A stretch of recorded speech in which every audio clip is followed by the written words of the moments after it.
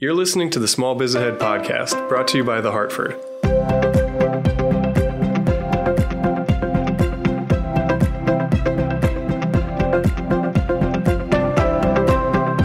Hey everybody, this is Gene Marks, and welcome to The Hartford Small Biz Ahead podcast for this week. And you know what I'd like to talk about this week? I would like to talk about work from home.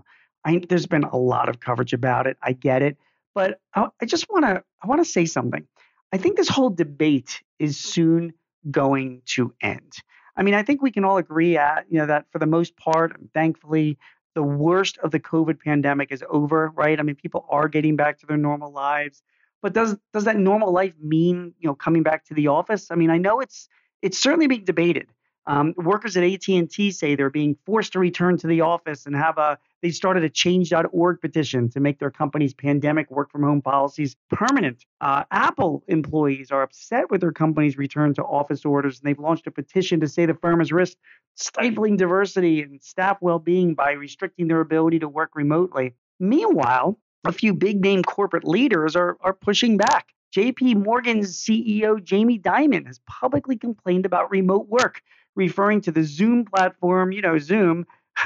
He says the Zoom platform, he calls it management by Hollywood Squares, which I hope you're old enough to enjoy that reference. And contrary to the belief of the Apple employees mentioned above, Dimon actually says that returning to the office will aid diversity. Elon Musk has jumped into the debate, telling his employees recently that he's happy for them to work from home, just so long as they work 40 hours in the office. Meanwhile, there's all these studies that are being done, and they're contradicting each other. A Stanford economist said that working from home is fueling growth at companies around the world, and other studies do support his claim, with one finding that working remotely can increase productivity as much as 77%. And then there are other reports, like a few that are out there, that conclude that those who work full-time at home are up to 70% less productive than those who don't work from home. I mean, who to believe, right? And what about mental health? Many experts feel that working from home has the potential to reduce stress levels because there's no daily commute, and you can sleep a bit longer, and family commitments are easier to manage, and you'll likely achieve a better level of concentration without the distraction of office chatter and telephones. But then again, there are multiple studies, like there's one recently from the American Psychiatric Association that found that the majority of employees working from home say they experience negative mental health impacts, including isolation and loneliness and difficulty getting away from work at the end of the day. It's pretty crazy, right? I mean, listen, I'm a member of the media, and we in the media love to cover these stories because the work from home debate, it drives clicks, and COVID has introduced all these issues that will always be debated. I mean, were lockdowns helpful or harmful? Do masks work or not? Are vaccines effective in the long run? I mean, we'll never know the answers to these questions. But I got news for you guys. There is one answer that we will soon agree on when it comes to work from home, and it's this. All companies will need to let their employees work from home, but not as much as some would like. I'm already seeing a compromise amongst my clients, and that compromise really comes down to just one word, and that's hybrid. Because let's face it, the millennials were right? I mean, didn't they beg us, their bosses, to allow them to work from home long before the pandemic struck? And didn't we, older and smarter, resist them? And then COVID happened, and what happened? We were forced to send our employees home. And guess what? They worked fine. They also enjoyed the benefits of being around family and hanging with their dogs and balancing their daily lives. I mean, they were right. We should have listened. Now we have no choice. But that doesn't mean that we should allow our people to work from home all the time, or that we force them to come to our offices all the time.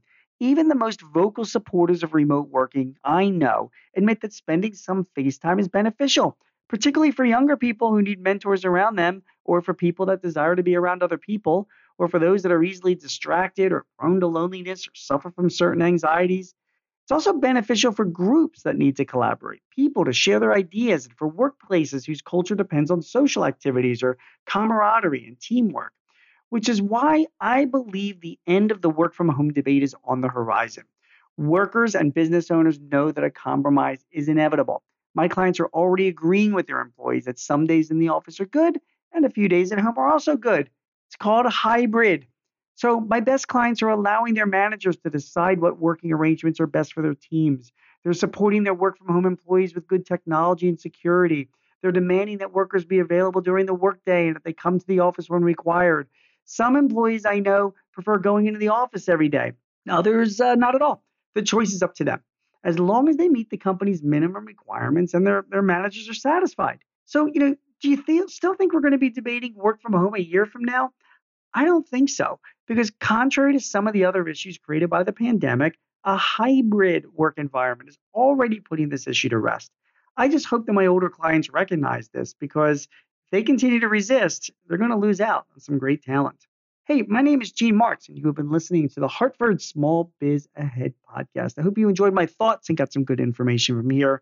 I'm with you every week, so come back and join me next week, and I'll give you some more thoughts and advice that can help you run your business. In the meantime, if you'd like thoughts and advice on running your business, visit us at smallbizahead.com or sba.thehartford.com. Again, I'm Gene Martz. Thanks for listening. We'll see you next week.